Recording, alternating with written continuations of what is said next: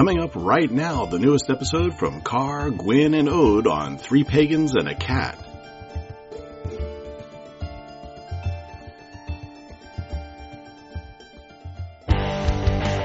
Hey folks, CJ Grimm here from Poking Dead Things. It's a hard job doing what we do, and it can get kind of gross. We know that you work hard too, so I'm here to tell you that at the end of a hard day, nothing beats a hot bath and a cold beer. So treat yourself right and head to Twisted Willow Soap Company and indulge in a bath bomb with your favorite six-pack. Remember, the only girly thing about a bath bomb are the sounds you're gonna make in excitement. Twisted Willow Soap Company. Body, mind, soul. Words and magic were in the beginning one and the same thing, and even today words retain much of their magical power. Welcome to Practical Magic, the 80th episode of Three Pagans and a Cat. Our opening today is courtesy of 19th century psychoanalyst Sigmund Freud. You may call me Ode. You can call me Carr. I'm Ode's father. Merry meet. My name is Gwyn, Ode's mother. So let's start with our housekeeping. Housekeeping. We have a couple of new patrons. Yay! So, and can we get a drum roll? Nobody knows how to do a drum roll.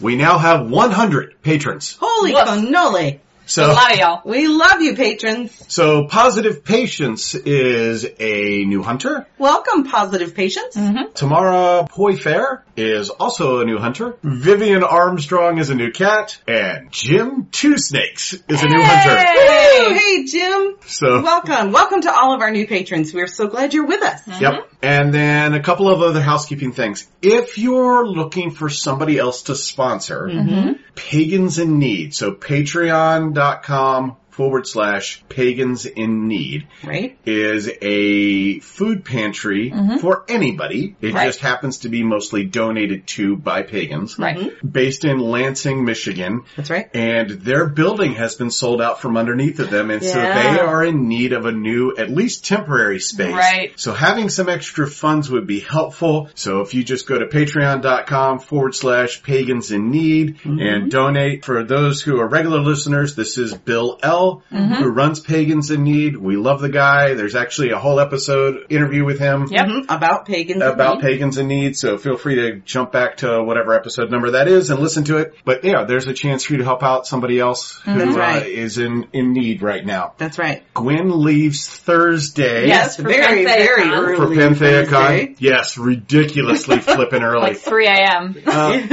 We have to leave here at 3. Yeah. Yep. Which means I won't be sleeping at all. You'll still be awake probably when you leave, so. Yeah, probably. Gwyn will be there until you fly back on the 18th. Yes. Yep. Yeah. And then And then on the 19th, we leave to drive to Detroit to Convocation. Convocation. That's right. And as QQ just said, sleep us for the week.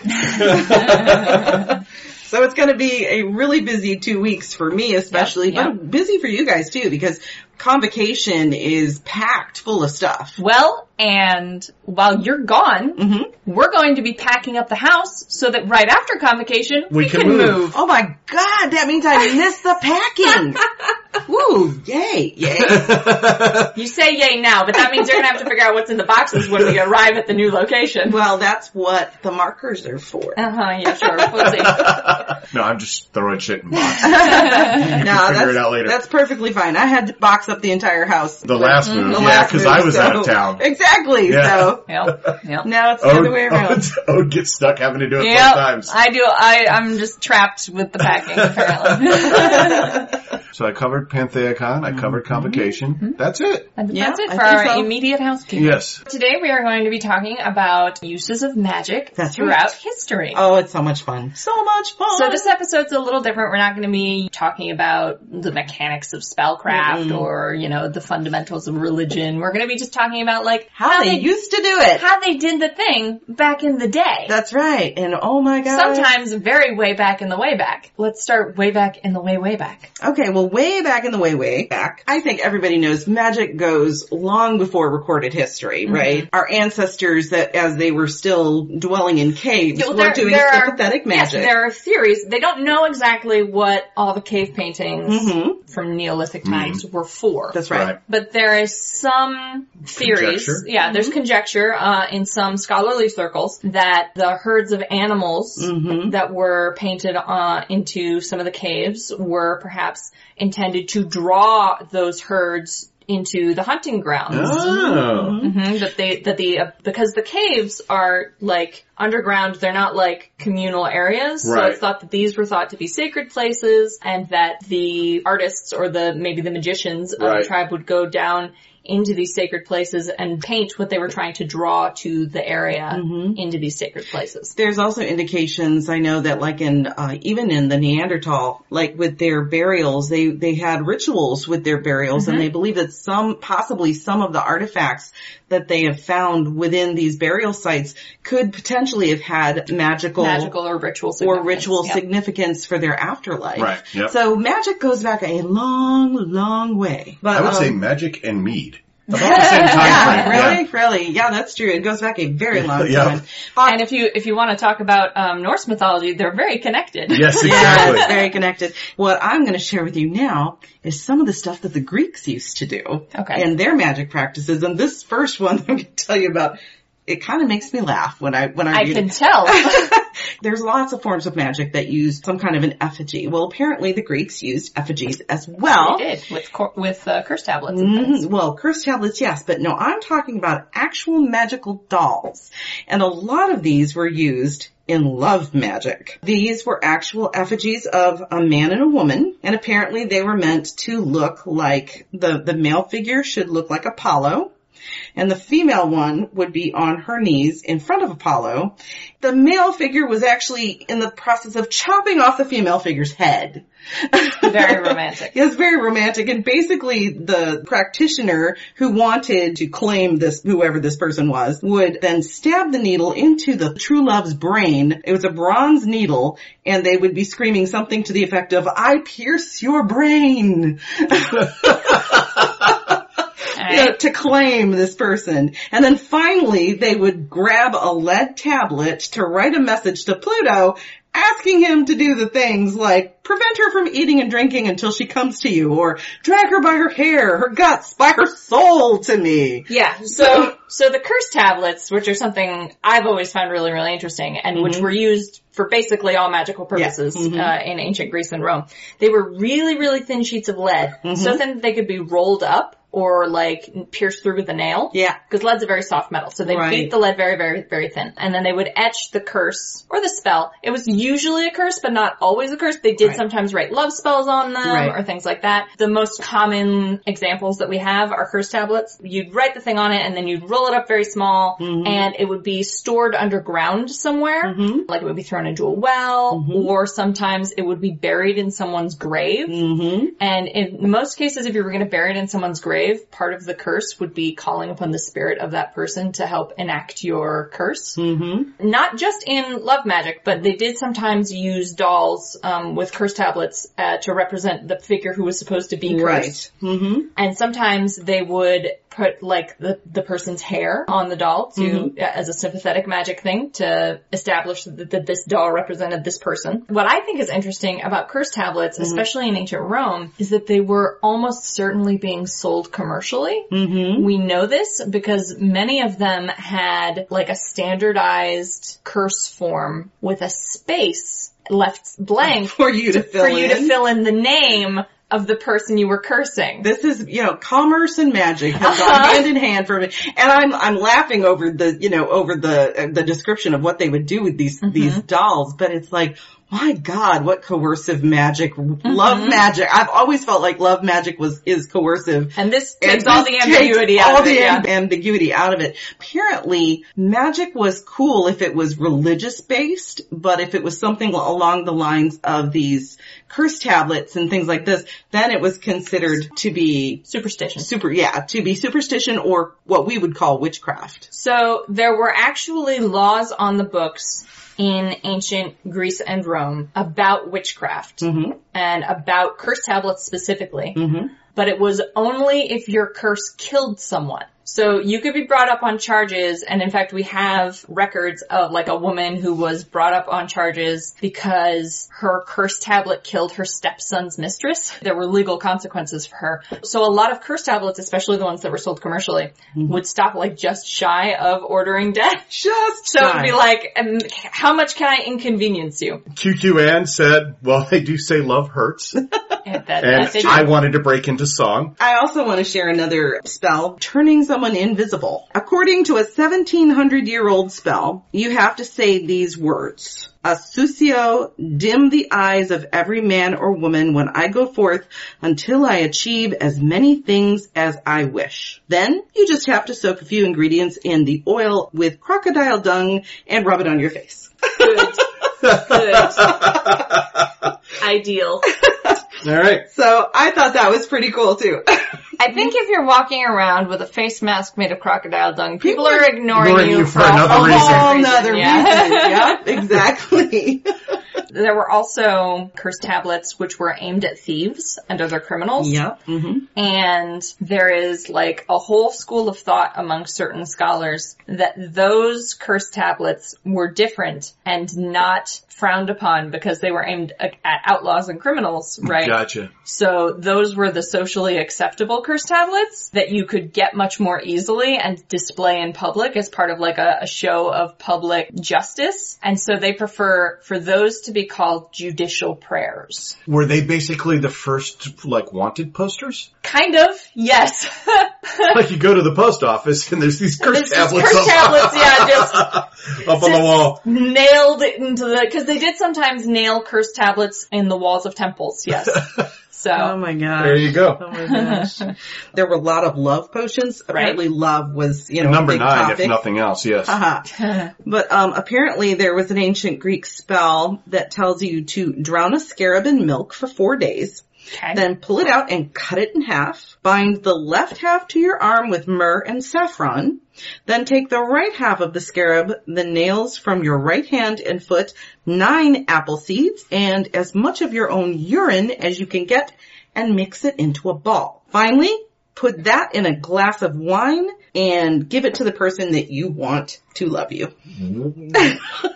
I think that will have the very opposite effect. Yeah. That's just part of the spell though. Because once you've convinced your crush to drink a glass with your urine and all this other stuff in it, what you need to do is have them go to sleep and then eventually have sex with them. While they're asleep? Pretty much. So it's rape. Cool. Good rape there.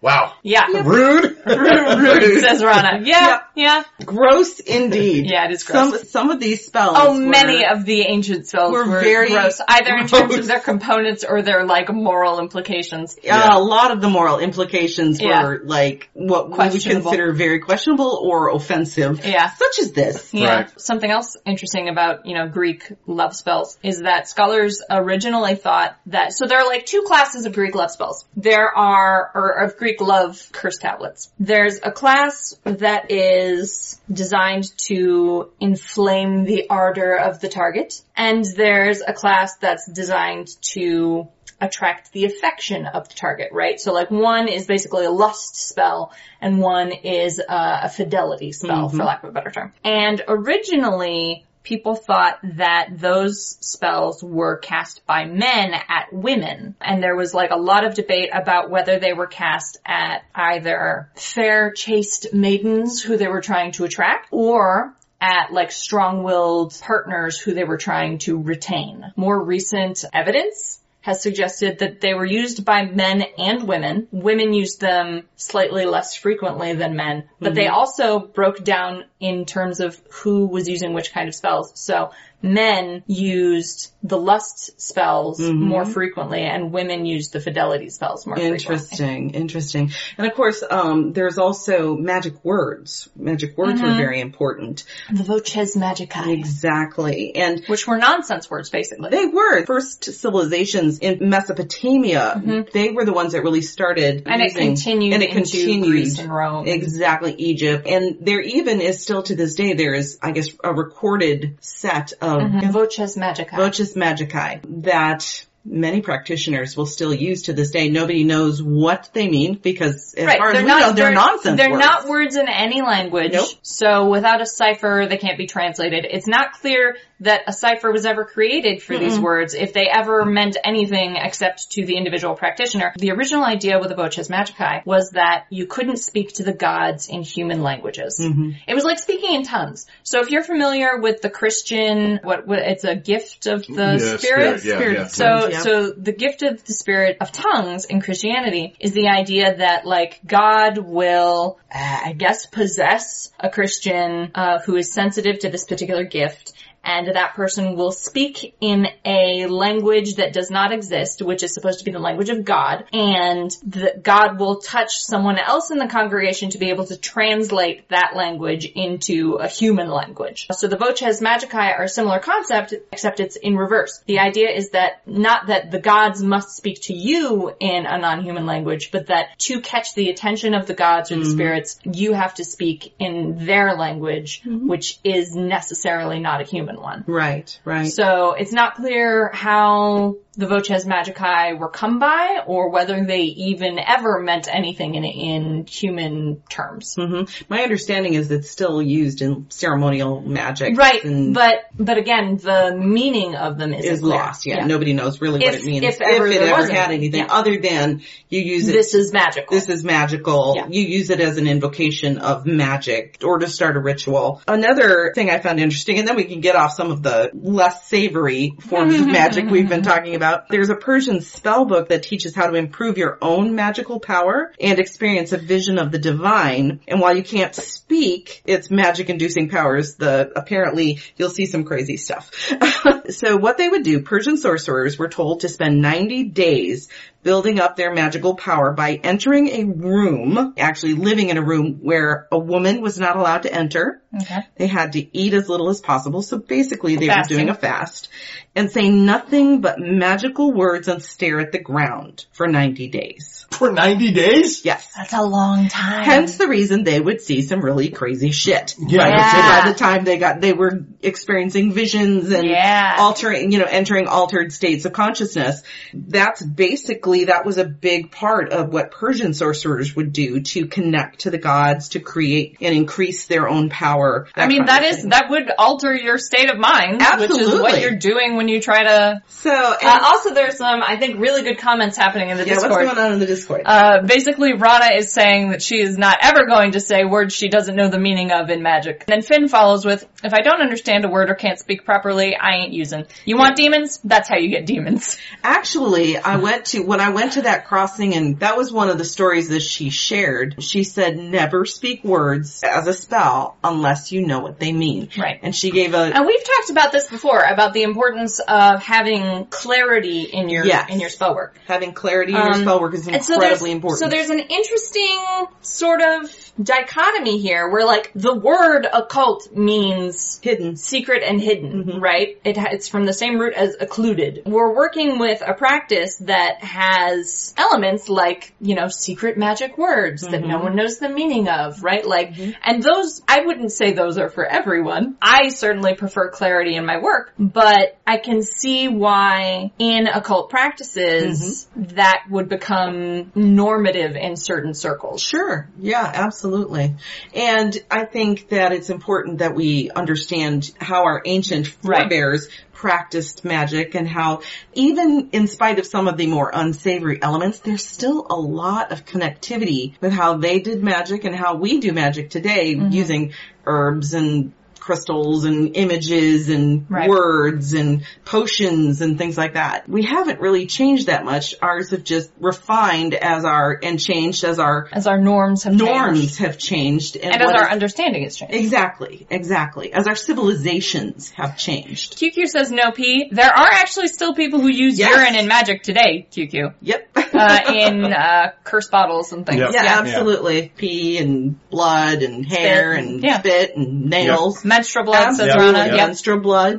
Bodily fluids in general. Absolutely. I'm going to admit it. I have. So it's part of magic. Yep. It's just one of the less savory parts of it. It's not the part you put on Instagram, let's say. Right.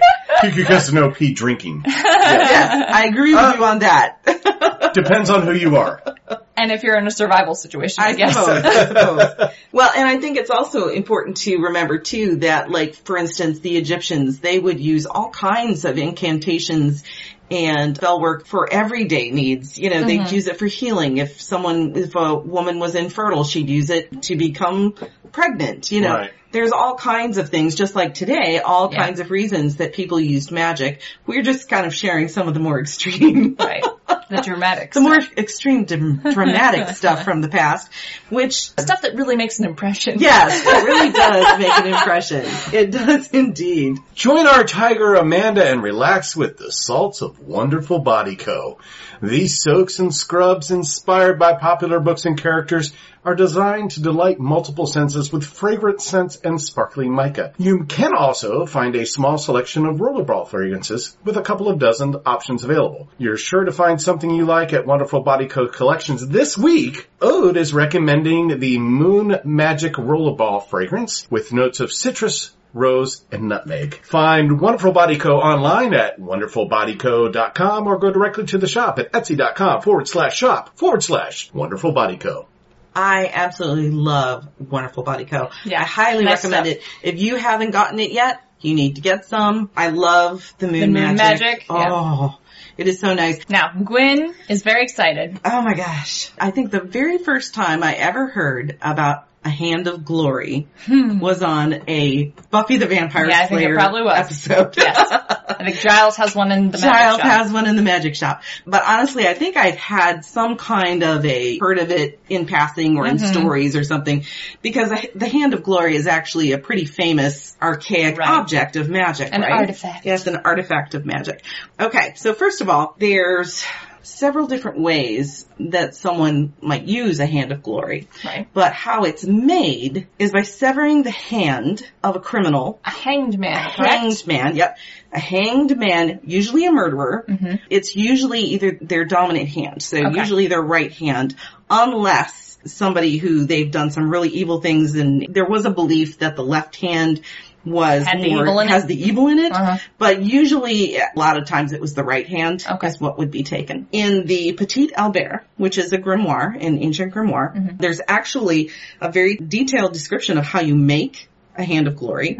And what you do is you cut off that hand at night. Right. While the hanged man is still on the gallows. Because it's illegal. Yeah. That's why. It's illegal. Like, that sounds like it's for esoteric reasons, but it's really because of the legality. Yeah. So you cut off the hand of the murderer who has been hanged, and you wrap it in linen. Okay. And then you would put it in I guess it would be like a clay type of vessel.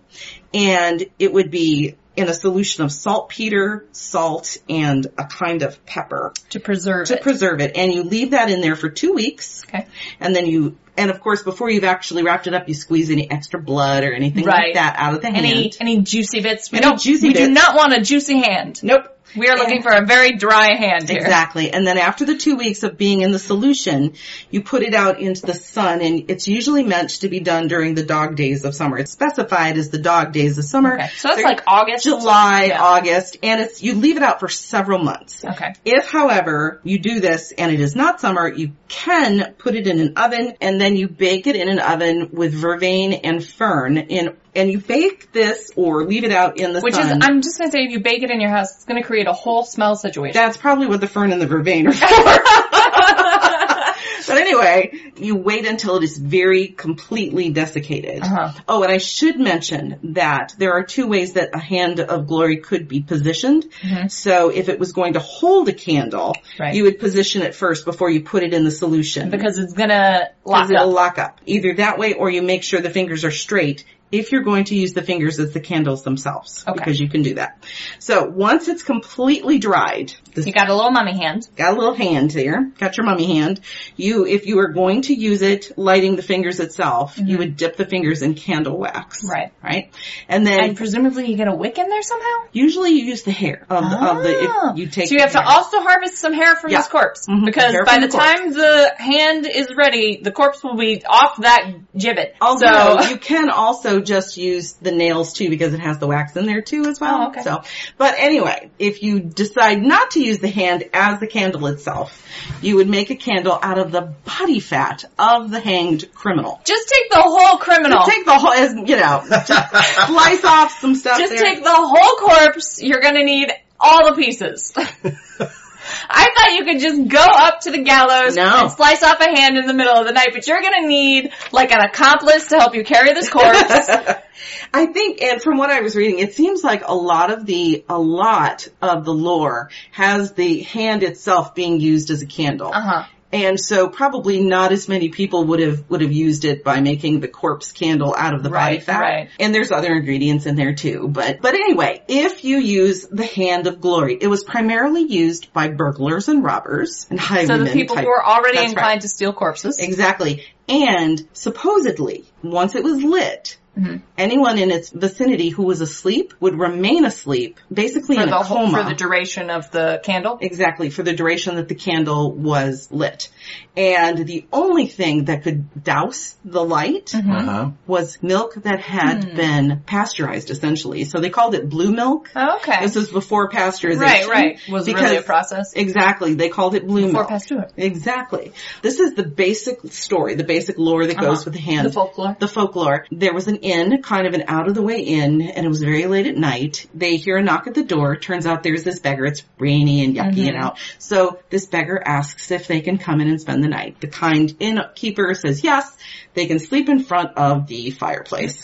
Everybody goes to bed except the maid, because the owners were like, just kind of stay up, make sure that everything's okay. Keep an eye on the place.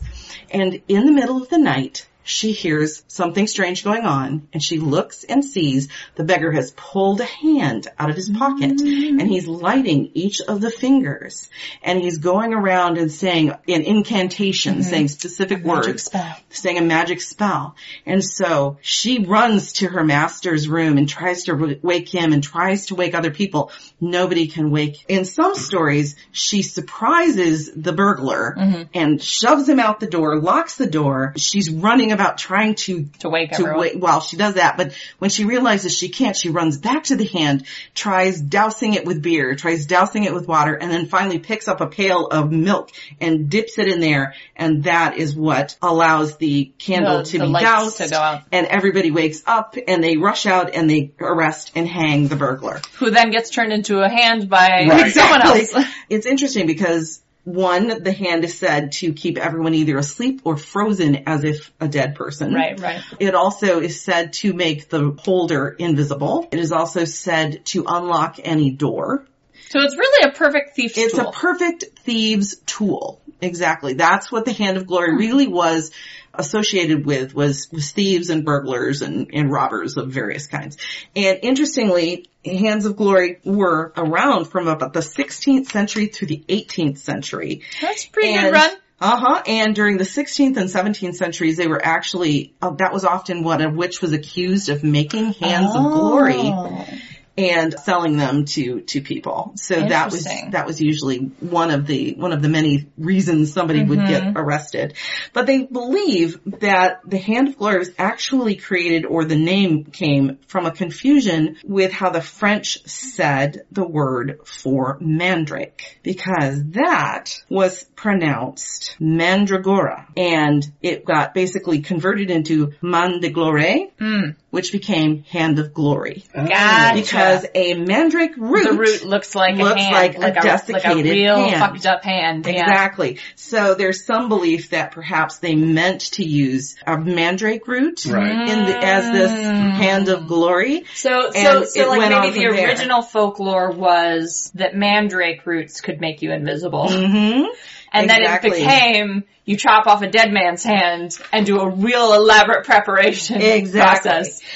And one of the reasons they think that is because yon medieval days. QQ says that's a logical progression. Yeah, really. Well, and relics and icons, body parts, they were collected back then. That was a saints, thing. The relics of saints. Exactly. Finger bones and burglars and murderers, they would have their hands cut off, and they would be if they were caught, if they were caught and hanged. So the punishment, the punishment for a first offense theft in many parts of Europe was to have a hand cut off. Exactly. And then it would be put on display As a warning to other thieves. There's some thought that perhaps that progressed from being the Main de Gloire which was a mandrake root. Right. And someone put Hand of Glory together with thieves getting their hands chopped off and was like, hang on. Exactly. Now, interestingly, in the Petit Albert, there is a way to counteract the effect. How do you do that? That seems like important information to have. Yes. If you don't have milk to hand and a maid who's awake to handle the situation. Exactly. And basically what they did was they would make an unguent or a salve from the gall of a cat, the blood of a screech owl, and the fat of a white chicken. This would be created into a salve, and then it would be spread over the lintels of the door and around the windows, any place of entry. All the entrances, And that was said to nullify the effects of a Hand of Glory. And they also said that create a smell situation in your house. Oh, yes, I would think so. But they also said that a lot of times thieves were caught, supposedly because they miscounted the amount of people that were in the homes. So, like, each finger represented a person. Oh, that the hand could contain. That the hand could contain. And so if there were 6 people in the house, you're fucked. Or unless you get a guy who had 6 fingers. The 6-fingered man. Right. Or, as in the case of the maid, there was one person awake. Right. Yeah. The spell he utters, basically, in that story is that those who are awake stay awake, those who are asleep stay asleep. Well, that seems like a serious... And he didn't realize that there was someone... flaw in the incantation. In the structure of that spell. Yeah, exactly. And apparently... Because insomnia is going to be a real bitch for that one. Yeah. Luckily, we don't have those anymore. For the most part, we just have jazz hands and spirit fingers. So, interestingly, there is one Hand of Glory on display in a museum in England. Yes, and Gemma is actually going to see it, Rabbit. Hey! It's the Whitby Museum. Yes, the Whitby Museum, exactly. Yep. There had been a Hand of Glory on display in a pub in England that was stolen in 2010. We don't know where that one is. And then there was another Hand of Glory in Germany that got stolen in 2012. We don't know where that one is either. Nope. So there's 2 known Hands of Glory with unknown locations. That's right. The problem is you can't find them because the people who have them are invisible. Exactly. That's right. Exactly. Because they've been putting shit on their faces. Rana says, look for the house full of sleeping people. Yeah. Right. That's right. A lot of it reminds me of, remember the monkey's paw? Yeah. It reminds me a lot of that. Very similar vibe. Yeah. Join our Tiger Kelly on a visit to Tree Wizard Creations, where you can find custom engraved creations for all paths. They offer unique gifts and tools for altar, home, practice, and family. In addition to their standard product range, they also offer custom commissions. If you can dream it, the wizard will create it. Contact them at treewizardcreations@gmail.com, or you can go to their website, treewizardcreations.com. That is tree. Wizard is spelled WYZARD, creations.com, or you can follow them on Facebook. I love Tree Wizard Creations. I do too. We have some really cool stuff from them. Stuff from them. I have one more tale of historical magic that I want to tell. We're going to more recent history now. That's right. I want to talk about Operation Cone of Power. I love Operation Cone of Power. It's so fascinating. Yeah, I'm obsessed with this. So, in Witchcraft Today, Gerald Gardner wrote about a ritual that he claims took place on August 1st of 1940, which is Lammas Day or Lughnasadh. Mm-hmm. And 1940 was like right after France had fallen to Nazi Germany. Mm-hmm. The bombings hadn't started in Britain yet, but there was a lot of concern at the time that Hitler was going to invade Britain by sea, that he was going to cross the English Channel. So, the witches of Highcliffe-on-Sea, which was an area that was very, very close to France on the Channel, was a probable invasion point. It was an immediate concern to the people who lived there. And so that was around the area where the New Forest Coven was supposed to exist. Right. So, Gerald Gardner claims that on August 1st, 1940, about 17 people from the New Forest Coven, including himself, went into New Forest to an undisclosed location. There are a couple of suggested sites, but Gardner never revealed where specifically it was supposed to have taken place. Mm-hmm. And inspired by English folk tales of invasions of the Spanish and of Napoleon having been cast back by magical storms in 1588 and 1805, the witches of the New Forest Coven conspired to put the thought into Hitler's brain by way of magical attack. Mm-hmm. You cannot cross the sea, not able to come. The idea was, rather than trying to raise a storm or wait until the invasion force was like on its way, Right. they were going to just like cut it off at the source and try to magically Influence Hitler. Yeah, magically influence Hitler, magically brainwash him into believing it was impossible for him to invade Britain this way. Mm-hmm. Gerald Gardner wrote about this twice, and he described it to Doreen Valiant, but Heselton, who is Gardner's biographer, has best description of what he thinks this event looks like based on Gardner's various accounts. The event was supposed to be 17 people tromped into, mostly like pensioners, because most of the people in the New Forest Coven were elderly. Older people. Tromped into the woods somewhere, so they cast a circle, skyclad, because they were afraid to light a bonfire because there were already air raids happening. Right. Like they weren't, like the bombing hadn't really gotten off the ground yet, but there were enemy planes in the sky. Over, yep. So they were afraid to light a bonfire, so they used a shuttered lantern, and they put it in the direction of Berlin, because that was going to be their focus point, because they wanted to funnel all the energy directly towards where Hitler was supposed to be. Mm-hmm. And they did a spiral dance, essentially. So 17 New Forest witches did a spiral dance in the woods in August, which is a little cold in Britain. Yes, it is cold. in the And they were over 60s. in age. Yeah. 60, 70-year-olds. In the woods with just the light of a shuttered lantern, and danced a spiral dance while chanting, "You cannot cross the sea, you cannot cross the sea," raising the energy and directing it using the lantern as their guideline to Hitler directly. Right. Straight into his brain. And Gardner reported that the amount of energy that was raised during this event was, and that the exertion of the spiral dance was so great that several of the older members of the coven actually died in the next few days. Probably because they were skyclad in August in the woods, dancing a lot.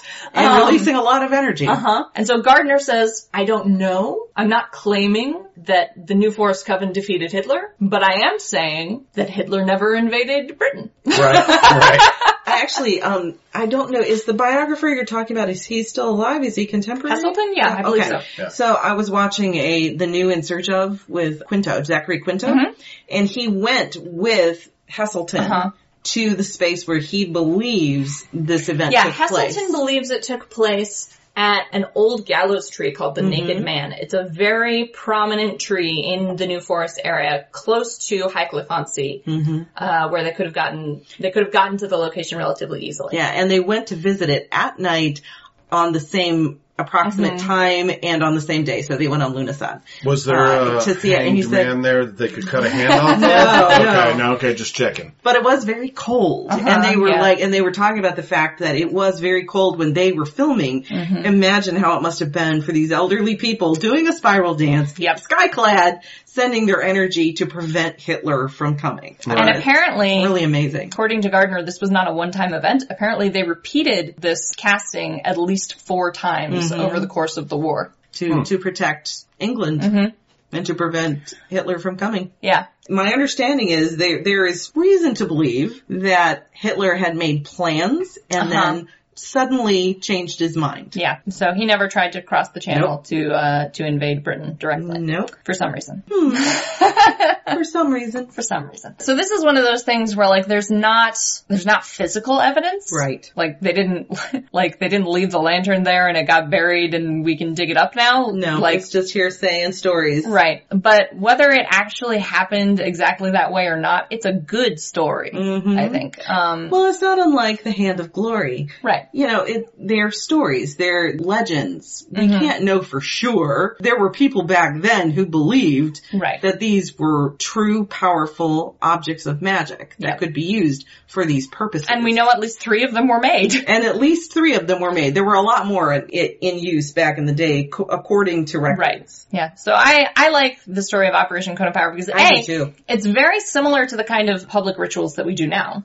Mm-hmm. Right? It has a very similar tone. Yep. I've been to spiral dances. Oh, we participated in the spiral dance last year. They're very powerful. Yeah. And I can imagine you could raise the kind of energy that they were trying to do here, especially since they weren't trying to create an actual storm. Mm-hmm. To, like in 1588 to throw back the Spanish Armada. They were trying to do something almost more proactive than that, and just cut off the potential invasion before it even happened. At the source, yeah, before it even happened. Our entire online community listening to us live recording this basically want to do this as anti-Nazi magic today. I agree. Not a bad fucking idea. It's not a bad idea.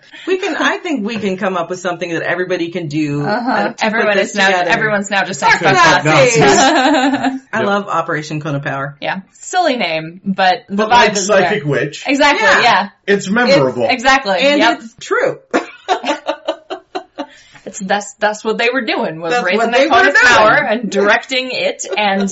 Exactly. So while we are not actually reviewing a book this week, I do have something to talk about book-wise. Okay. What's that? Grimoires, A History of Magic Books by Owen Davies. That is a good resource. Yes. And so it will actually list a good majority of the historical grimoires in it, and in the bibliography portion, we'll give you links to the ones that are freely available. That's right. And you can actually find, like, the Petit Albert and I think the Grimoire of Honorius and others. Yep. Mm-hmm. So the book is expensive. Mm-hmm. Right. It came out from Oxford University Press, so that's why. Hardcover is about $38. Okay. But you can get it on Kindle for $15. Hey. So, and paperback for $24.44. Right. It is 380 pages long, talking about different historical grimoires. So, nice. I've seen examples of it. It's very comprehensive, very good. He's like considered pretty much the authority on grimoires. Yep. If you want to get a book, I would suggest getting that one. It came out in 2009, so it's a little over 10 years old now. Mm-hmm. But oddly enough, I don't believe we've discovered that many extra historical grimoires since 2009. No. Yeah. No. And I think it's important, as modern practitioners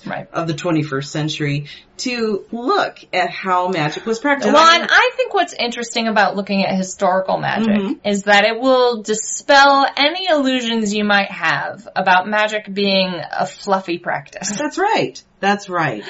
Like recently they've been finding, last year I saw several articles on witch bottles being found that are hundreds of years old, filled with nails and things, and they could urine, and they could either have been for protection against witches. Right. Or they could have been placed as a curse bottle. Exactly. I like what you said, because I think we do have this idea that magic is just all fluffy, all positive. Yeah. There's a lot of, and I'm not saying that's bad. No, I support positivity. Exactly. I'm just saying that's not all of the story.